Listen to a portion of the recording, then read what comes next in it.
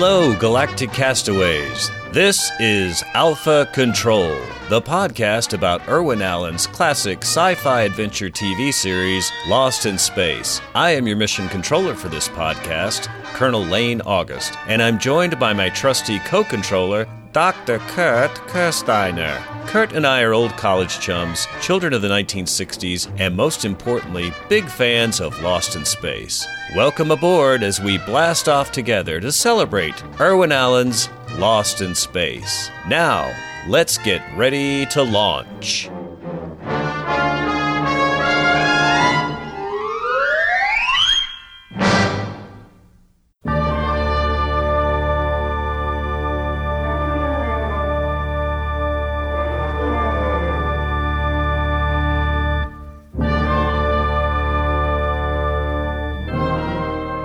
Welcome back, folks, for a special episode of Alpha Control, a Lost in Space podcast. Today I'm flying the Jupiter 2 solo without my trusty co-host Kurt, but that's because we have a very special guest to interview, sci-fi fantasy master model maker, Mr. Jeff Wargo. Jeff is an extraordinarily talented scale model maker with expertise in both kit and scratch building techniques.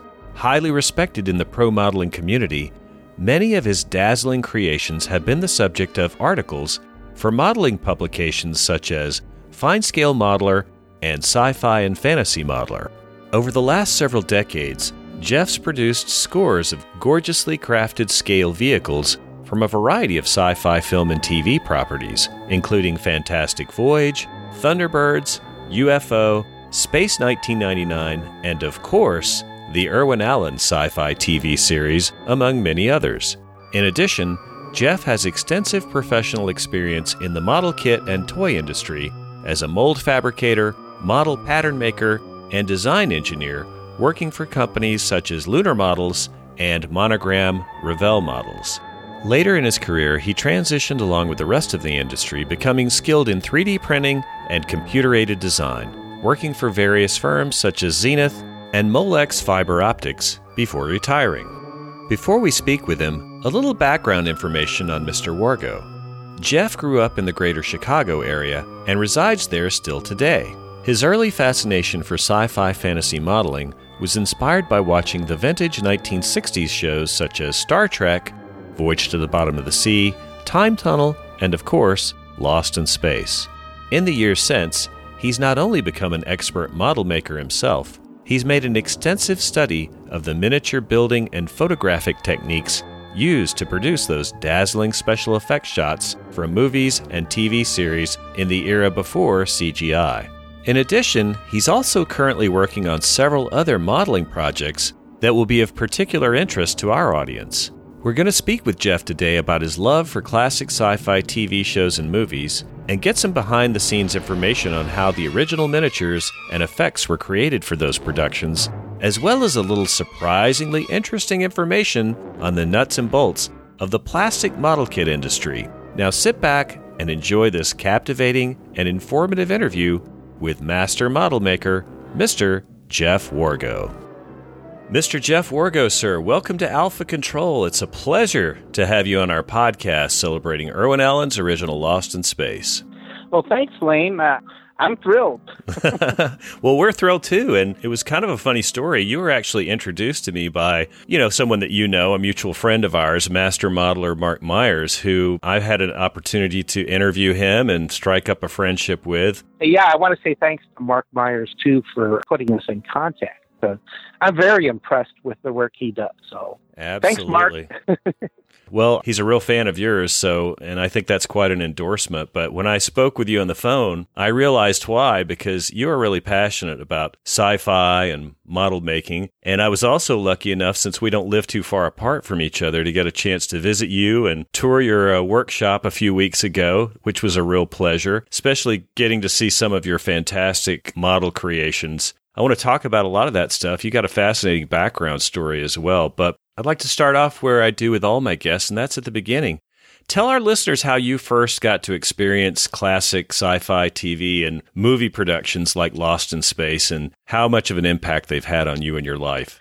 Well, it goes way back a long time. My father liked science fiction. I can remember vividly watching original series Star Trek.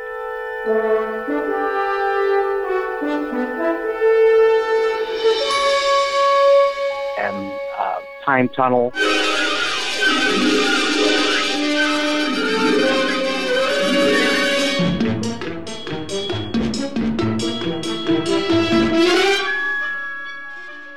The Invaders.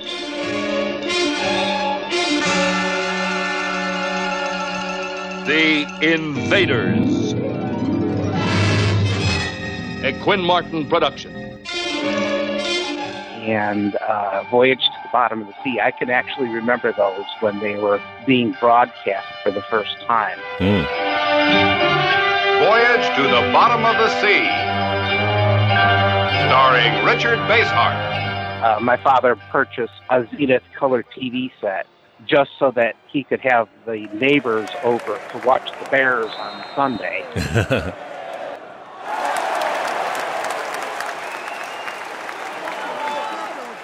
And the advantage was, of course, I got to see original series Star Trek and Time Tunnel and Voyage, all in vivid color, the way they were hoping to sell those shows. Sure. As well as Thunderbirds. 4, 3, 2, 1. Thunderbirds are go.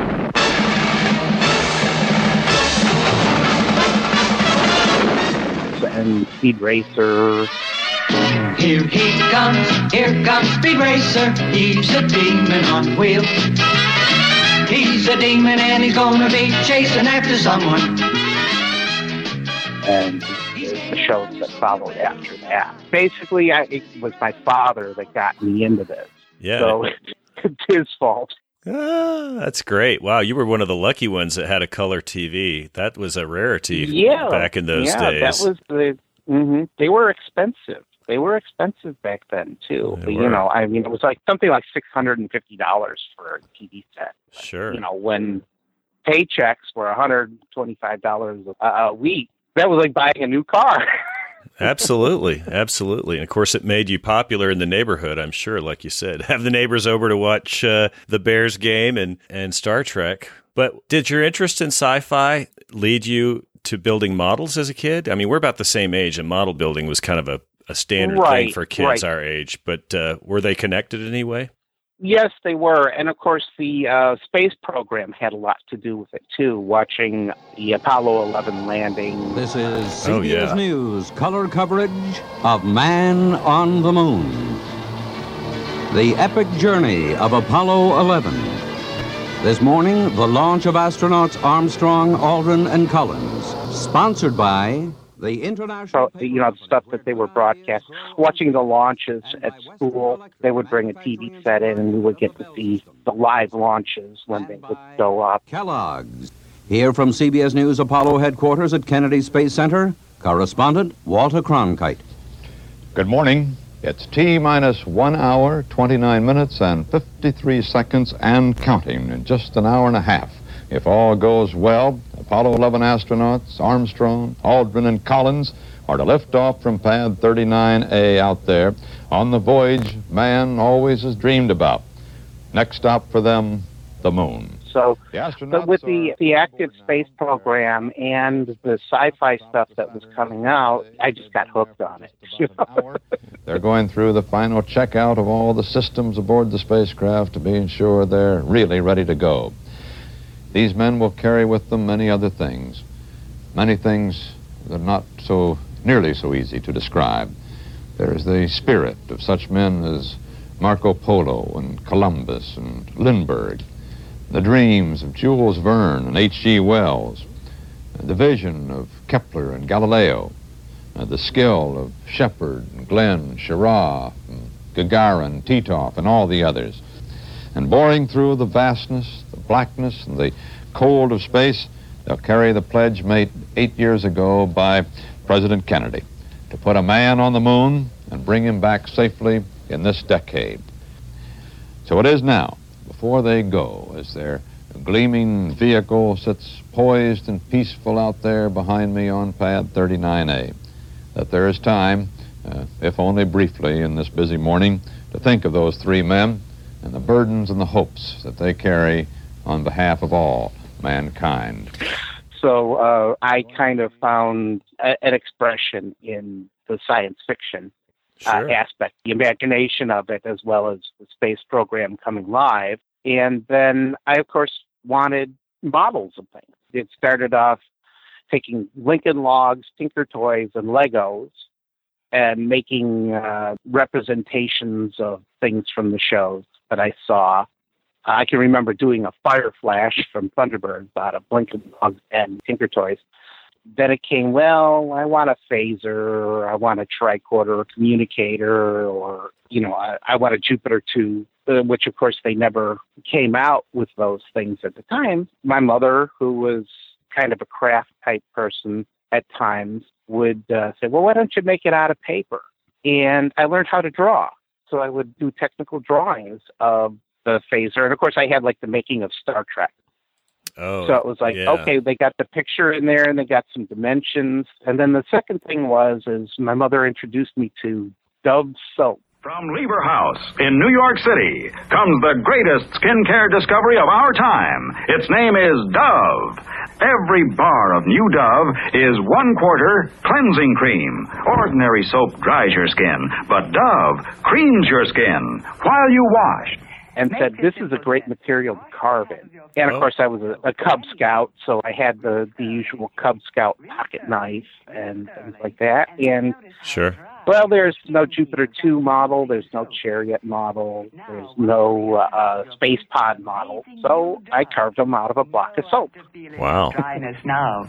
Your skin has a velvety, just creamed feeling. That's because... And then it kind of moved on further from that. So I learned to work with wood, and I worked with plastics, and I worked with paints, and that's how I got to be a professional model maker. That's incredible. So it wasn't just building kits. You were into fabricating right from an early age, it sounds like, huh? Pretty much, yeah. Pretty much it was well, I want what's not available. So since it's not available, I'll make it. I can remember one of the first things I did probably would have to be late 60s, maybe early 70s. I did a Jupiter 2.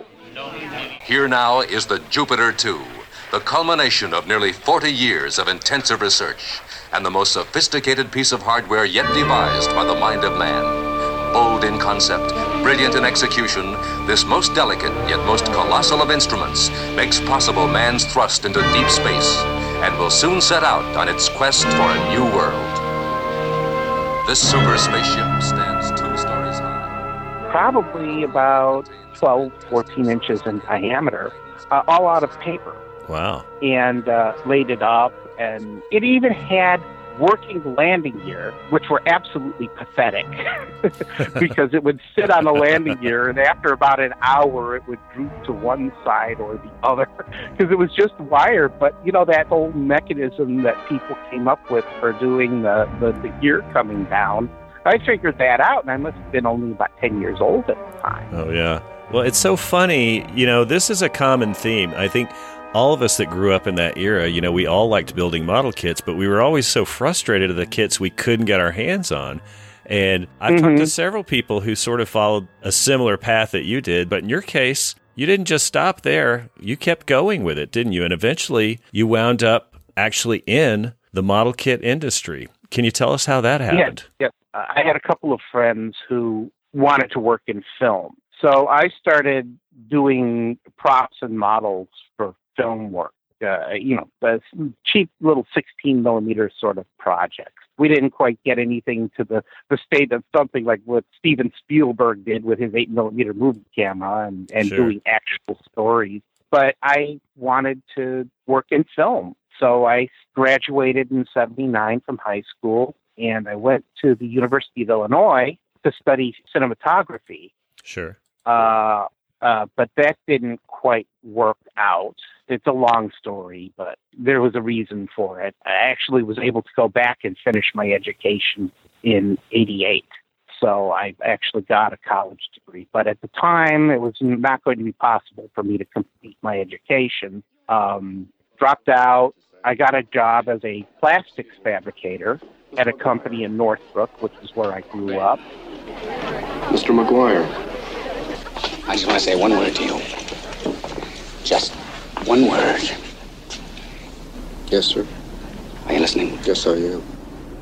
Plastics. Exactly how do you mean? There's a great future in plastics. Think about it. Will you think about it? Yes, I will. Enough said. That's a deal. And learned to work in plastics there. And then I decided at one point, okay, I'm going to go out to Los Angeles and see if I can find work. So I went out to Los Angeles to try to get a job working in special effects and model making special effects. And I went to the various shops.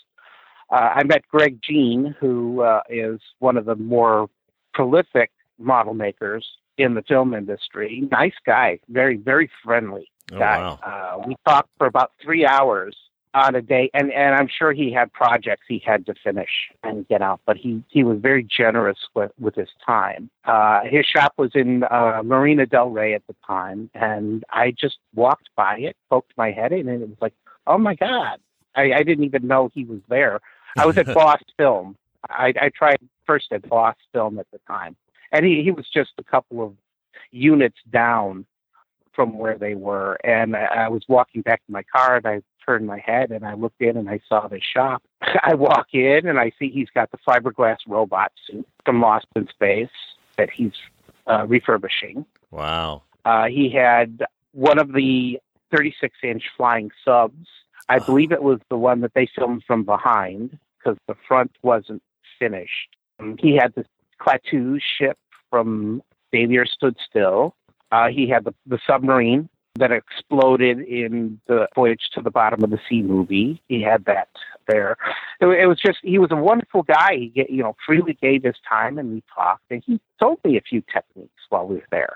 Well, long story short, it didn't work out in Los Angeles. I ran out of money, and I had to come back to Chicago with my tail between my legs. Oh, boy. And I came back. At the time, Chicago was a big area for the hobby industry.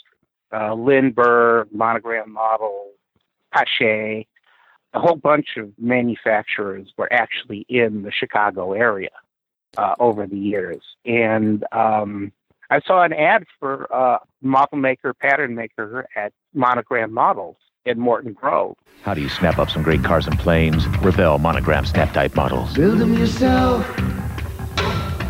Build them right. Put them together. You with Snap-Type. Model cars and planes you just snap together without glue, including America's hottest racers, sports cars, and trucks. Snap together the new Dodge Viper RT10. The body's molded in color so you don't have to paint it. So bright. Out of sight. Build Snap-Type model kits from Revell and Monogram. They're a snap. And I applied, and I went in and interviewed, and I got the job as a pattern maker. I actually made parts for the kits. That's really cool, Jeff. Tell us what a model pattern maker is, and you might go into some detail about how plastic model kits are even made. Well, back then it was very different than it is today. Most of it is done with CNC equipment, CAD models, and things like that.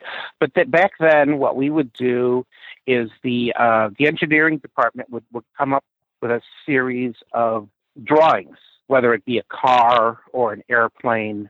That was our bread and butter at Monogram, with cars and then the plane. I didn't get to do anything like any ships or spaceships at the time. I had just missed the Battlestar Galactica Buck Rogers model by about 2 years when I started there. Oh, that would have been fun. Yeah. But I missed out on those, and there wasn't really anything there that was the big thing that was coming out at the time was information on the F-117, the stealth fighter.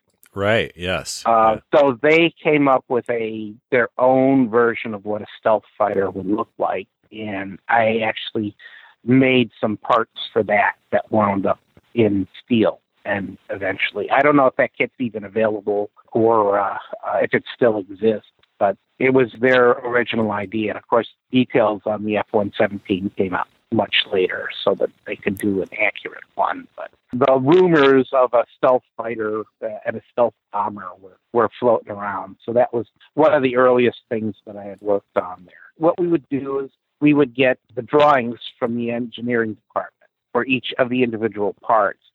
And then we would carve those out of basswood. And bass, it's a fine-grained blonde wood with no knots in it. It's actually a material that's used more in the United States than the rest of the world. The rest of the world uses a wood called jelutong, which is pretty much the same, except its grain is it's got a little bit larger grain to it.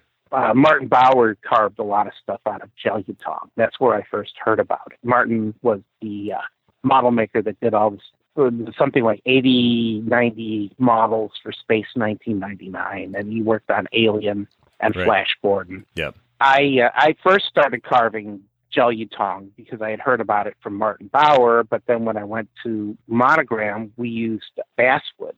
And it's nice because it's a finer grain wood, and it seals much better. But getting back on track, we would take the engineering drawings and create a wooden pattern of each of the parts for the model. And then that would be laid out into an epoxy cast. The size of the parts were anywhere from 2 to 2.5 times the actual size of what it would be in the kit. So we worked larger. I see. And that's because if you do an error of 10,000ths of an inch and you reduce it 2.5 times, you've only got an error of a couple of thousandths of an inch by the time it gets cut and sealed. So it makes for a much closer fit.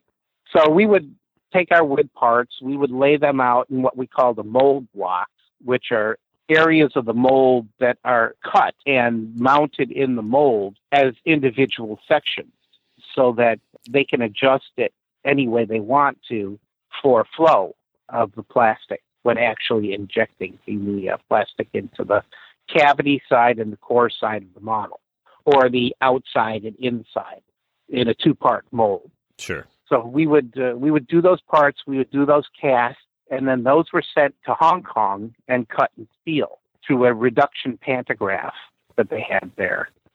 So we're talking about very old school at the time. Yeah, it's fascinating, though. That is interesting. And, it's amazing to me. I'm assuming you're just working with standard wood carving tools to do this. I don't know if there's anything special. It's all by hand, though, right? This is handwork that you're doing, right? Well, there was a mill and a lathe for turning parts. We had a very good table saw, bandsaw, disc sander. Sanded the tips of my fingers on my left hand really good one day on the disc sander. That was fun. But that's about the worst injury I ever had doing that type of work. Occupational hazard, I suppose. But definitely. Yeah, I get it. But the point is, it's a skilled task. It's not something you're not punching buttons into a computer and voila, the 3D printer has produced the part according to the engineering blueprints or whatever. It's taking your hand-eye coordination or your skill with the lathe or the bandsaw, whatever, to produce, a model basically out of this basswood that's going to be used ultimately to produce the molds for the kit. I mean, that is just really crazy. And the other aspect of it also, it wasn't just doing the parts, it was figuring out, okay, we need to draft these vertical surfaces so that it will pull from the mold. You can't do a vertical surface in a mold. Everything has to be drafted so that it will pull free from the core side of the mold, the inside of the mold. And then, of course, sometimes the engineers, they were rushed. So they would get us the best drawings they could, but there would be things that didn't exactly line up. So we would have to adjust the parts to make sure that everything would go together and fit. Like I said, they would be sent to Hong Kong, and then after they were cut, they came back to Morton Grove, in which they went to the mold shop and the polishing was done and the engraving. So all the fine detail work that you see, the scribe lines and the grills and things like that, that was all put in here in the United States. And then they would mount it in a mold base and send it out and stick it on the presses. Amazing. Yeah. So how long were you at Monogram? Almost 2 years. I had to leave because I had a bad reaction to some of the materials I was working with. But while I was there, I was actually able to make connections with Lunar Models at the time, and I started doing pattern work for them. Oh, so, wow. yeah. So I did the 28-inch Sea-View, both the 4-window and the 8-window. Okay. I did the Flying Sub. I did the Spindrift. I did the Proteus. Wow. And I did the Orion Space Shuttle and Ares 1B from 2001. The Ares 1B was the first one I did for them. And, of course, all I had to work with was the 2001 A Space Odyssey novelization paperback, the Making of Kubrick's 2001, and, I had taken telepics of the Ares off of the movie from a Betamax copy of the film. I'm spending Wednesday night at the in-laws, but I'm not missing the Wednesday night movie. I'm working the late shift, but I'm not missing the late show. Thanks to Sony's revolutionary Betamax deck, which hooks up to any TV set, now you can automatically videotape your favorite show even when you're not home and watch it anytime you want. Good morning, gentlemen. I'm going home to watch the late show. So we're talking about back at a time when Betamax was still considered a viable format. So that's what I had to work with, albeit the model itself was pretty inaccurate because I just didn't have the reference. Sure. And then I did the Orion, which I had some very good reference for, and that one was spot on. It wasn't until quite recently another group came out with a studio scale size Orion that is better than mine. But I actually had information that other people never had, and I allowed Adam Johnson to print those photographs that I had in his 2001 The Lost Science books that came out about 10 years ago. I had photographs of the Orion and the Moon Bus that had never been published, and I allowed them to be published there. And then I donated them to the Frederick Ordway Archives in Huntsville, Alabama. So the photos I have are now properly stored and hopefully will be around for many more years. Yeah. Well, that's pretty interesting. So you did the Lunar Models gig, and then you really sort of dove into doing a lot of scratch build projects yourself, model making. Just for the benefit of the audience, though, you kind of educated me on something. There's a difference between the terminology of model builder and model maker. Can you explain the difference? Well, a model maker is an actual profession.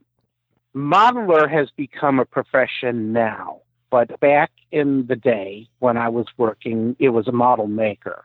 I see. Was the terminology. Modelers were the guys that built the kits.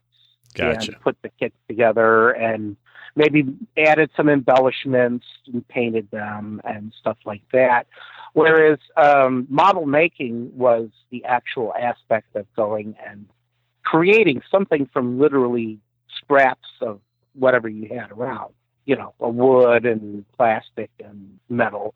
Primarily the difference between a model maker and a modeler is that a model maker does everything. He will do patterns, he will do fiberglass layups, he will do molds, turn metal, turn wood, turn plastic, fine detail work. There's a lot of variations in the term model maker too. So it changes for different fields. Gotcha. Well, you know, I was a model maker at Monogram. I was a model maker at Zenith Electronics. I was a model maker at a couple of toy design companies. I was a model maker at Molex in their fiber optics division. Each place I did different things. But essentially a model maker is a designer, an engineer, a craftsman, and a problem solver. Well, in the case of some of the projects that you showed me and some of the other ones that you've completed, particularly your studio scale builds, those also require you to do research, tons of research, which I was just amazed at because obviously your goal is to try to have the most screen accurate representation of what the filming miniatures were, that sort of thing. So you really have to do it all, don't you? You do. Actually, yeah, it takes a lot. And when I did my first Thunderbird 2, it was tough because they had 3 different Thunderbird 2 models that they used in the filming of Thunderbirds. They did an initial Thunderbird 2, which is the one where you see coming out and launching and going up the ramp and taking off and things like that.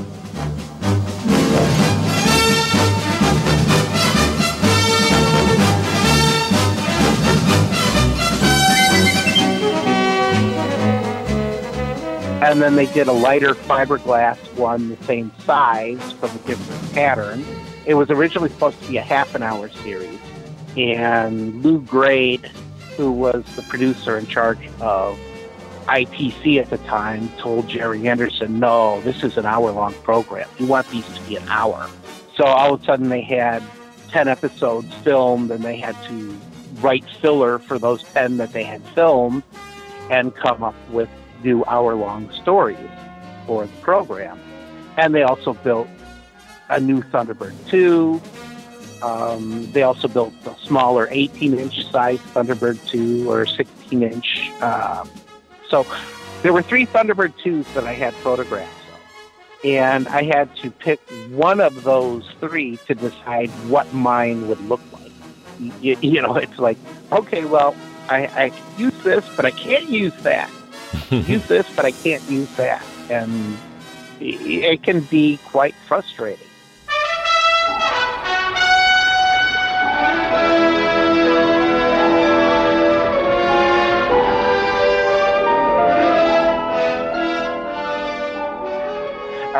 Case in point, Voyage to the Bottom of the Sea. They had primarily 2 filming models that they used for the series. They had the 8'6" model that they used in the tank that usually the guy in the rubber suit was wrestling with and stuff like that. Right. And then they had the 17-foot model that they would take out to Searson Lake, and they would do the surface shots, or they would launch the flying sub from that one. Yes. And the shape of those are iconically different. How so? Well, the models, of course, the models were originally made for the movie, Voyage to the Bottom of the Sea. They had the 8-window noses on them at the time. And they were beautifully made, very, very close to each other. But, of course, they have time limits. So they have to get these in front of the cameras as quickly as they can. So they have Team A working on one model, Team B working on another, and Team C working on the third, which was the 4-foot decoration model that you saw that they had on the set. And it was used briefly for the octopus scene where it grabs onto the front of the sub. Right. But that was primarily used as a set decoration. Right. Like in Admiral Nelson's office or something like that, right? Yes, yes. Or there was one in Nelson's office, and then there was one in the nose on the TV series when they were filming it black and white. Sure. They had those. But the primary model that they used was the 8-foot model.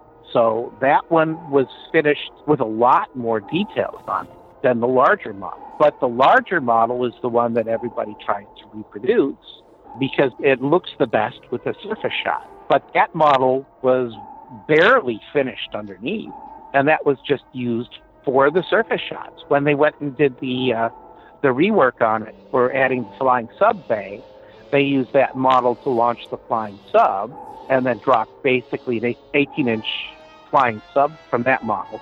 But that's all it was really used for. And it was a bear to work with. It was very difficult for them to work with that because it was so large. But, of course, it looks good sailing on the surface. The 8-footer, the 8.5-footer, was used in the tank, where they would have several divers in with the monster of the week wrestling the Sea-View or being chased by another sub and things like that. They would film that in water, in a tank, and undercrank the camera so that it moved slowly and appeared to move more like a real ship.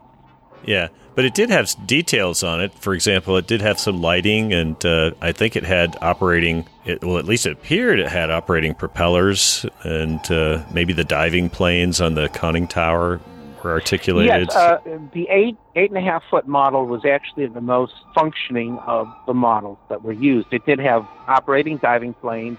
It was the one that they launched the mini sub from, so it had the doors on the bottom that would open up.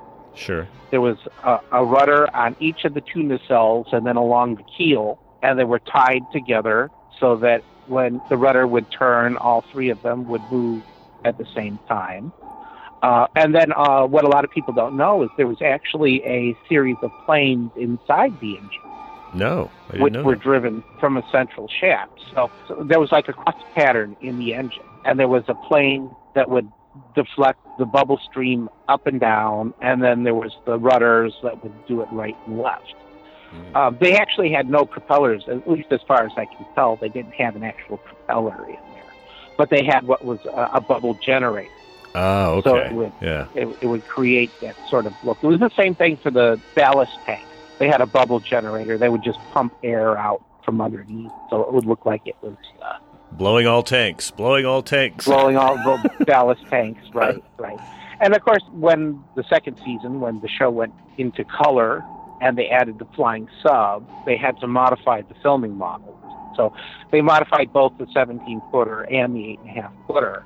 And, of course, being on a television schedule, the guys only had about a week that they had to make the modification. So they had to basically clay up both models with the new shape, have the addition of the flying sub bay, and then do either a fiberglass or a plaster mold off of that. And then they cut the original noses off, which wound up going in a dumpster. Oh, that's a shame. It is. But, it was just, they didn't have the space to keep that done. It's in the way. Yeah. They would cut the noses off. They laid up the new nose for both sea views and attached them to the existing remainder of the model. Because of the larger size of the 17-foot model, they were able to hold the contour shapes a little bit better. But the 8.5-footer, of course, they were exceptionally rushed on, and they didn't quite get the shape right. So there's almost an asymmetrical appearance to the 8.5-footer that doesn't necessarily exist on the 17-footer in the 4-window configuration. Wow. So, yeah, it was, you get into a situation where, hey, we've got to get this going. If you were to do it with enough time, you'd create formers and shapes, guide shapes that you would put on each side to make sure that contours were all the same. But, a guy comes in the morning and has to have it clayed up in the afternoon so that they can get the mold done. And they get the mold done the first day, and then they come back the second day and they cut off the old nose, and then they lay up the new nose and mount that, and it's all a very rushed sort of thing that they have.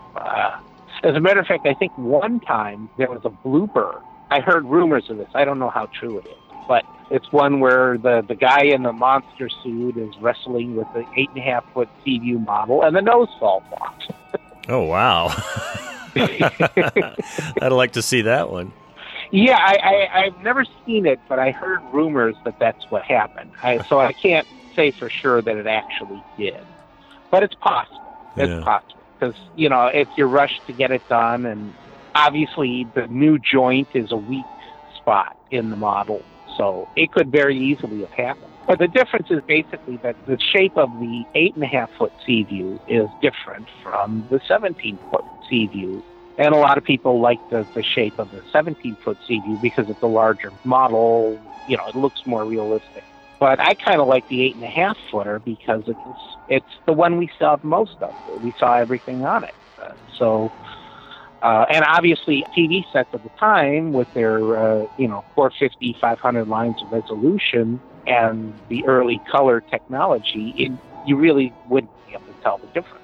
It's just nowadays with our high-res 720 scans or 1080 scans of the original negatives that we actually start seeing these different aspects of it visibly show up to the viewer. Oh, yeah. The new TVs and the high-def Blu-rays, it reveals a lot of things that people at the time wouldn't have been able to pick up on.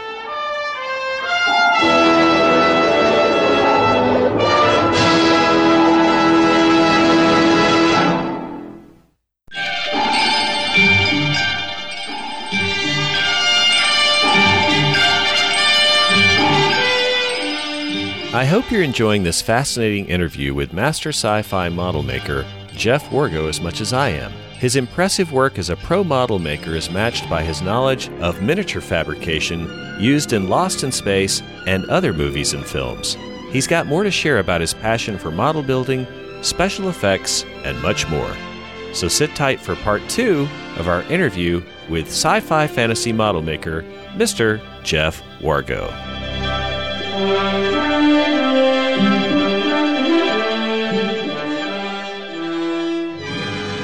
I'm fascinated with this whole discussion about the Seaview because it's just an example of the depth of knowledge you have about these original filming miniatures, and that's also an example of the kind of research you had to do to build your own studio scale 8-foot Seaview model, which I got to see. It's a work in progress, but it looks beautiful. Tell us about that.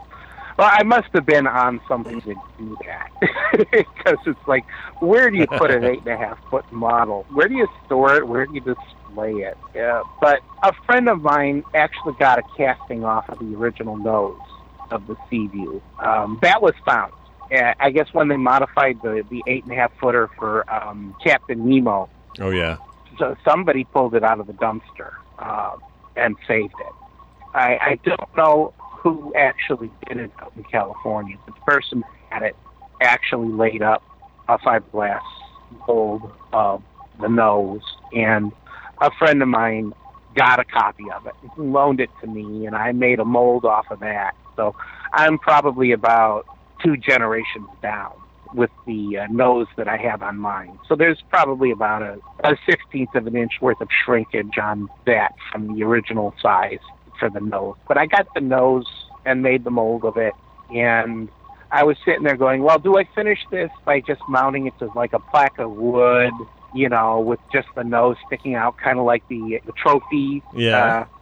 You know, I first thought of that, and maybe do a little flying sub bay and some detailed interior, or, well, gee, let's see, I got my own shop downstairs. Why don't I build the whole thing? Yeah. Right. So of course, I bought an 8-inch diameter acrylic plastic tube, and then I made a pattern for the tail section of it. We're talking about something that I've been working on for close to 20 years. Man. Off and on, yeah. So it's quite interesting. I go through spurts of, well, I really should get this thing finished. And then I work on it, and then something distracts me and I have to put it aside, and then it sits for another couple of years. But right now it's pretty much in a good position. It's, you know, got basically everything on it. It's probably about 80% done. I'm close to getting it finished, but I'm sitting there going like, what do I do with it after I'm done? I know, it is beautiful, and I for one am cheering that you'll be able to get that thing finished, but you are right. What do you do with it after that? I mean, something like that really should be in a museum or something like that, but maybe there's a collector out there who would like to commission you to finish it. That would be awesome. Well, I would be willing to do that, especially if it wound up in a film museum or a science fiction museum, if there was somebody out there that had an interest in that, because it would be nice to go on display. It's one of those things that really needs to be out there for the public to see. Absolutely. And I'm trying to make it as accurate to the size model that I can tell from whatever reference I can dig up on it. And I think I've gotten pretty good. I think I've gotten pretty close. I've got an opening mini sub bay. I've got the tail section worked out with the planes and the rudders going. I've got the diving planes. All I got to do is put a connector for all of those crevices and things like that to articulate it. And then, of course, add some lighting to it because the filming model had lights. And then just simply decide, well, do I do a detailed interior of it, or do I do just like the filming model and leave it with a superstructure and a couple of figures in it on a shelf on the inside? So it's about 80% done, but getting it to that next point, that's the hard part.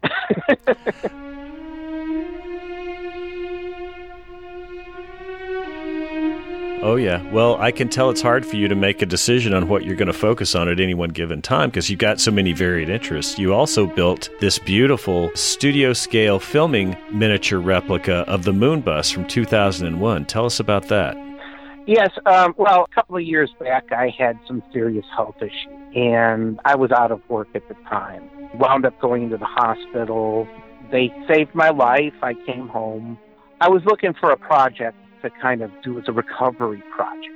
Previously, I had done a studio-scale moon bus back in the early 2000s, and then I sold that off to a guy who wanted it. Since then, I had been toying with doing another one. So over the years, I was working with a software called SolidWorks, which is a design engineering software, and I had been working on the shape of the moon bus in SolidWorks, doing a 3D CAD model of it. Because after I got out of model making, I went into design engineering and automation.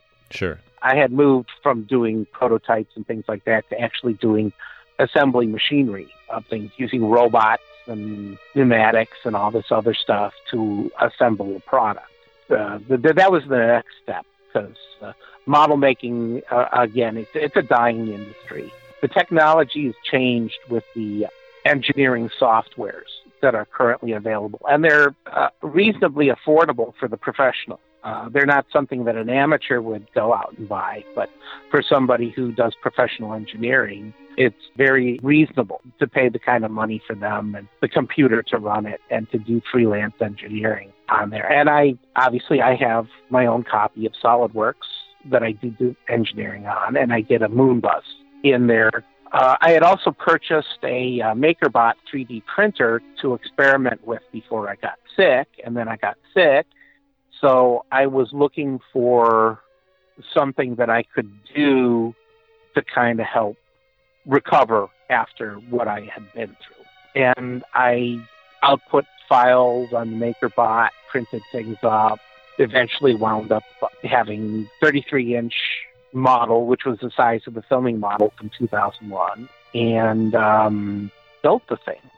So it was my recovery project. It's as close to the original, I guess, as you could possibly make it. And again, that's in no short measure due to the amount of research you did, and you had access to some great materials that you shared with me. But one of the fascinating things that I thought was so interesting was they were using parts off of existing model kits, like model airplane kits or rocket kits, that sort of thing.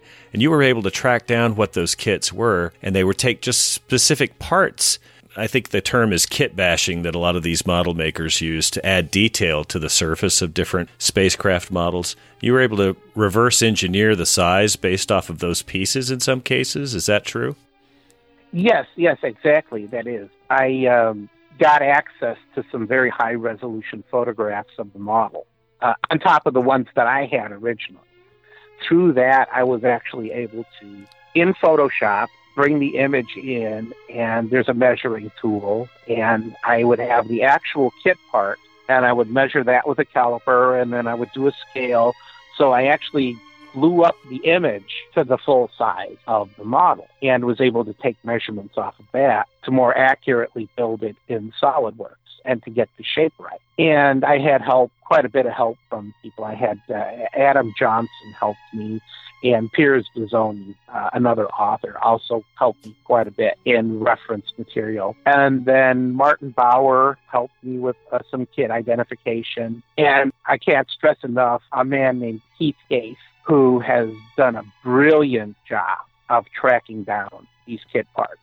He shared his information with me. So all of that went into building this recreation of an iconic filming model. Yeah, because I guess famously Kubrick, the story goes that he had those miniatures destroyed at some point after 2001 was finished filming. At least that's what I remember reading, because he didn't want anybody else using the models in other productions. But I guess they have recovered at least one of the original filming models. The Ares was found someplace. Yes. The shuttle that goes from the space station to the moon. Right.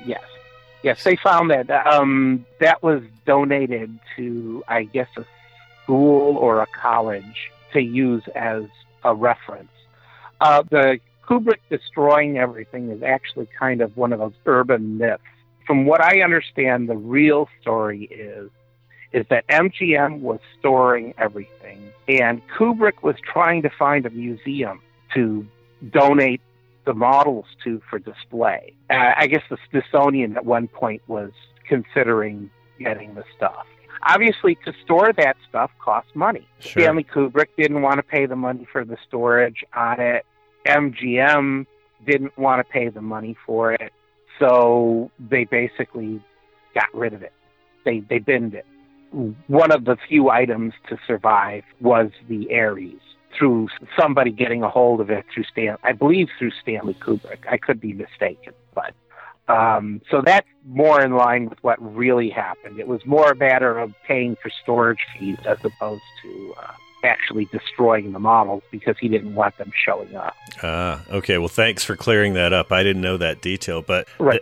The story where that comes from is, I guess, when Stanley Kubrick filmed Dr. Strangelove, they built a B-52 bomber that was used in the Slim Pickens scene. And after the film had been done, somehow or another, he saw it being used on another film and said, well, he wasn't going to let that happen.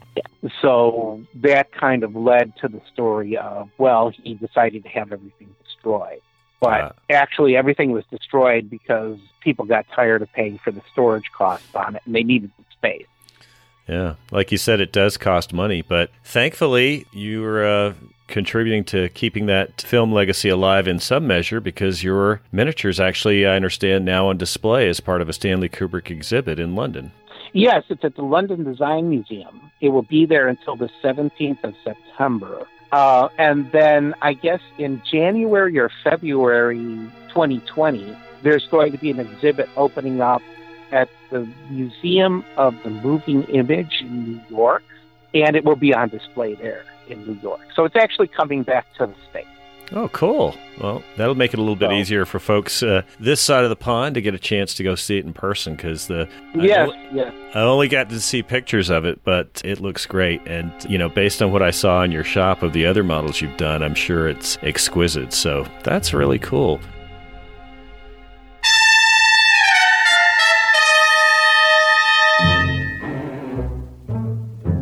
Now, one of the things, Jeff, that you also showed me, you had a ton of stuff in your workshop, a ton of things, too much to actually detail here, but one of them that I thought was really cool and Lost in Space related was your replica of the Traveling Man, the Hapgood spaceship. Tell us about that model.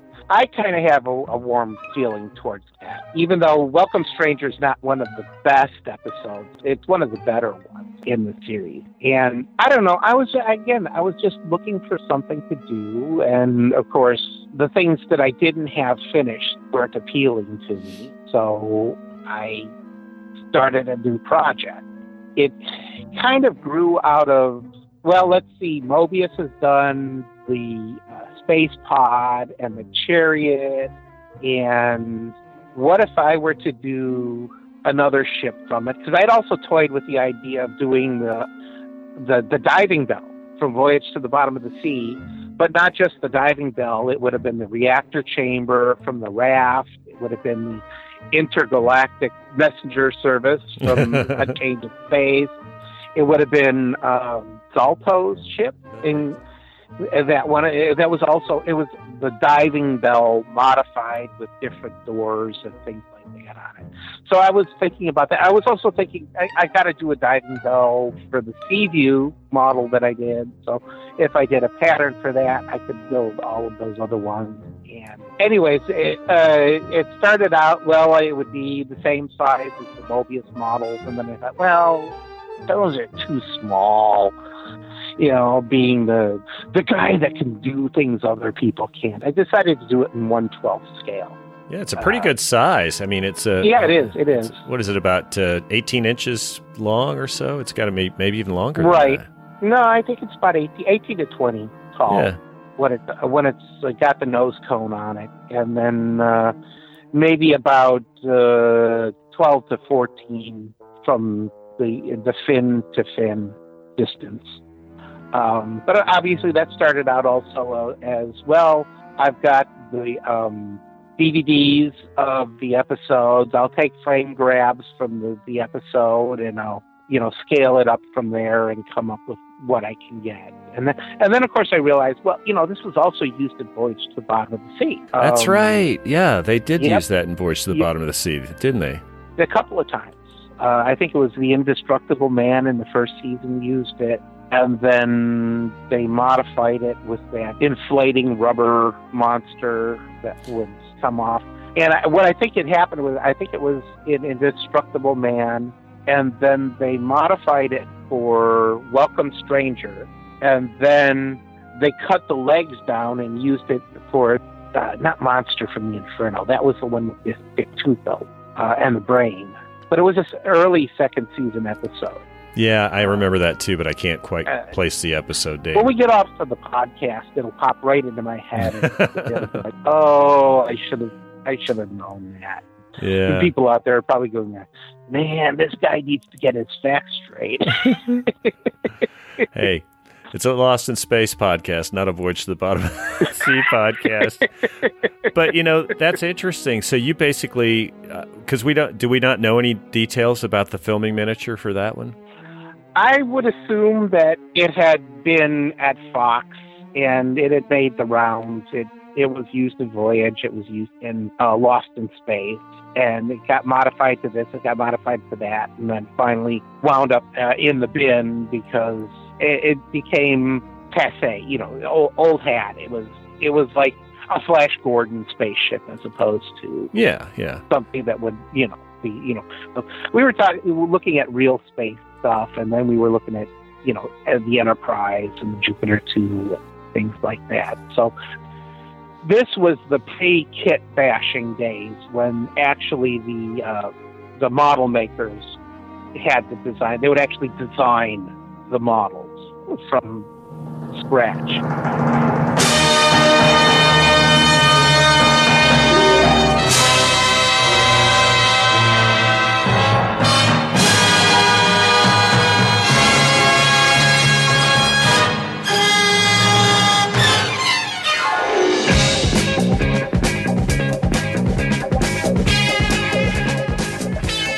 I kind of look at the dividing line to be either Space 1999 on TV or Silent Running in the movie. Sure. Where it was actually designed before function, and after that it was whatever we can scrounge to get it in front of the cameras as fast as possible. Battlestar Galactica, Star Wars. Right. And things like that. I have that sort of demarcation line at Space 1999 and Silent Running. And Space 1999 had basically original concepts that were detailed. And to me, after that, Space 1999 was kind of like a 50-50. It was either scrounging to get it done fast, or it was these nice wood carved things that Martin Bauer did.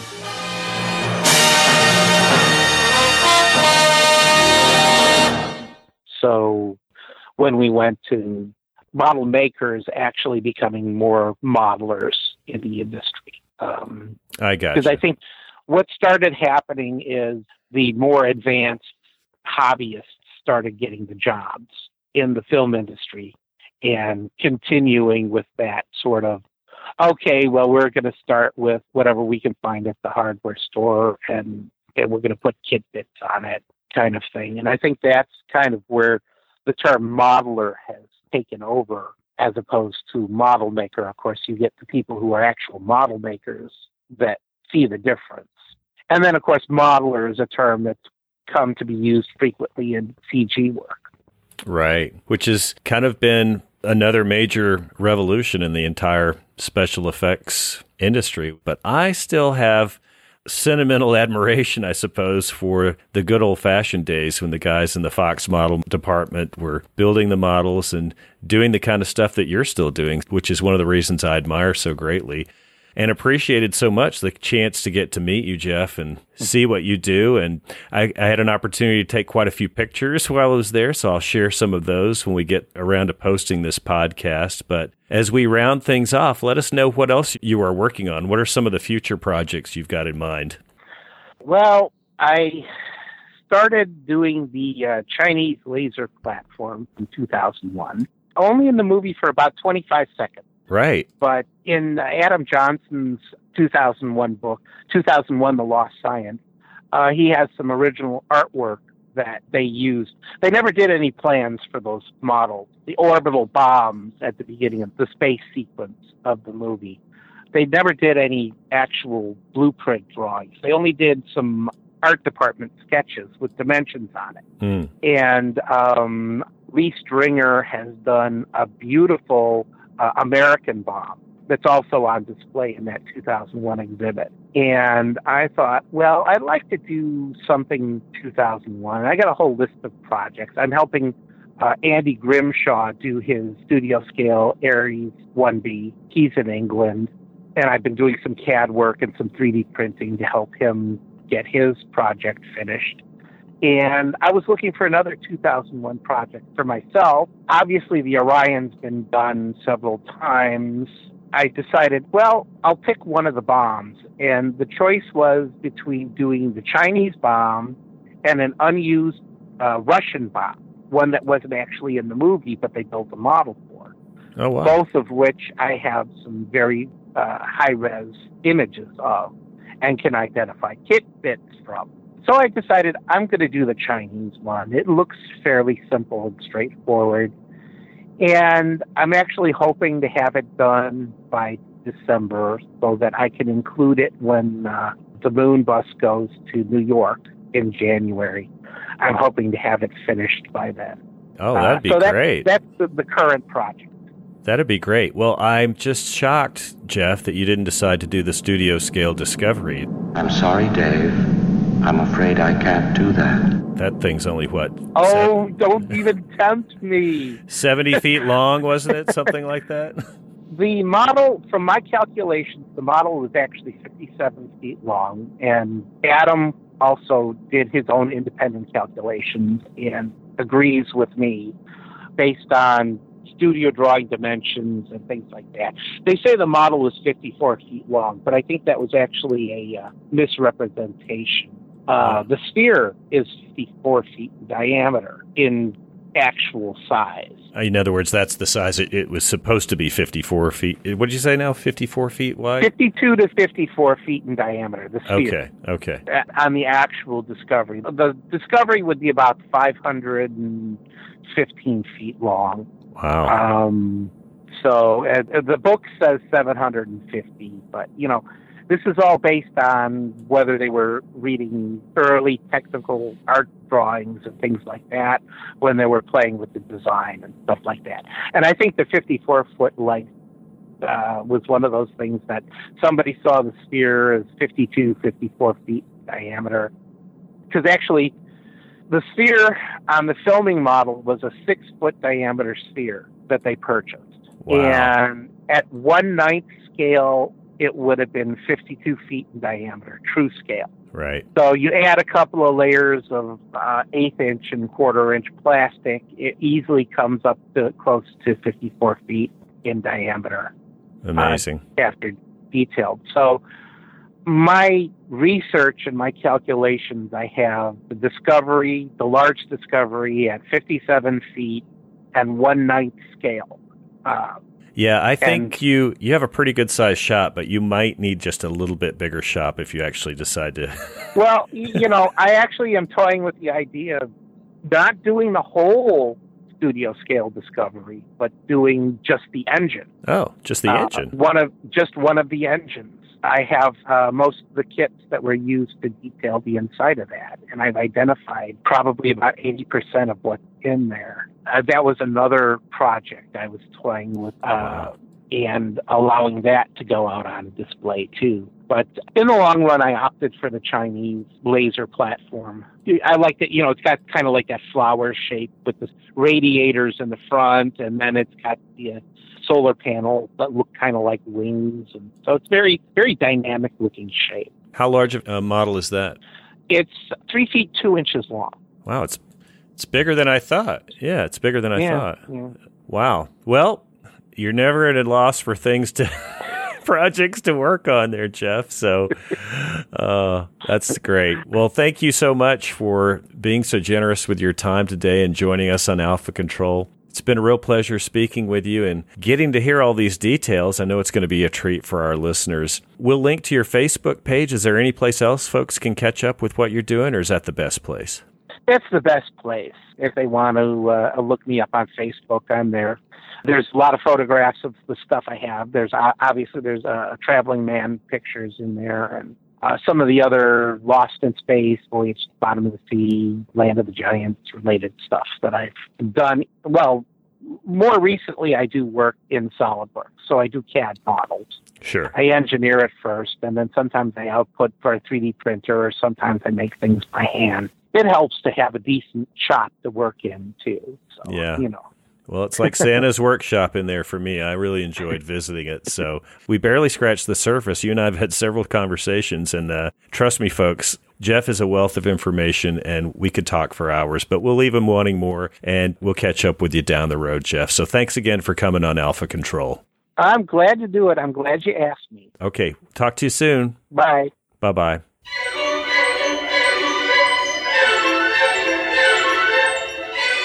That was a blast talking with pro model maker and special effects expert Jeff Wargo. You can tell he's truly passionate about his craft. Can't wait to see how his new projects turn out.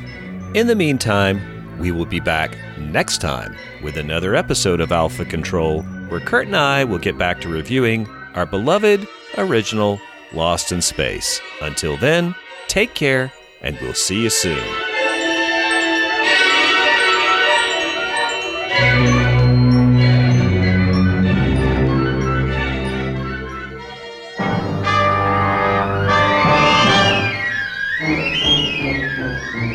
Thanks, fellow galactic castaways, for listening to the Alpha Control podcast. Please leave your comments or questions on our Facebook page, Twitter, or email us at alphacontrolpodcast@gmail.com.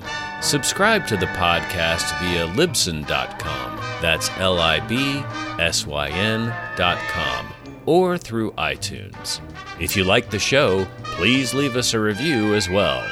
Thanks again, and we'll see you next week. Same time, same channel.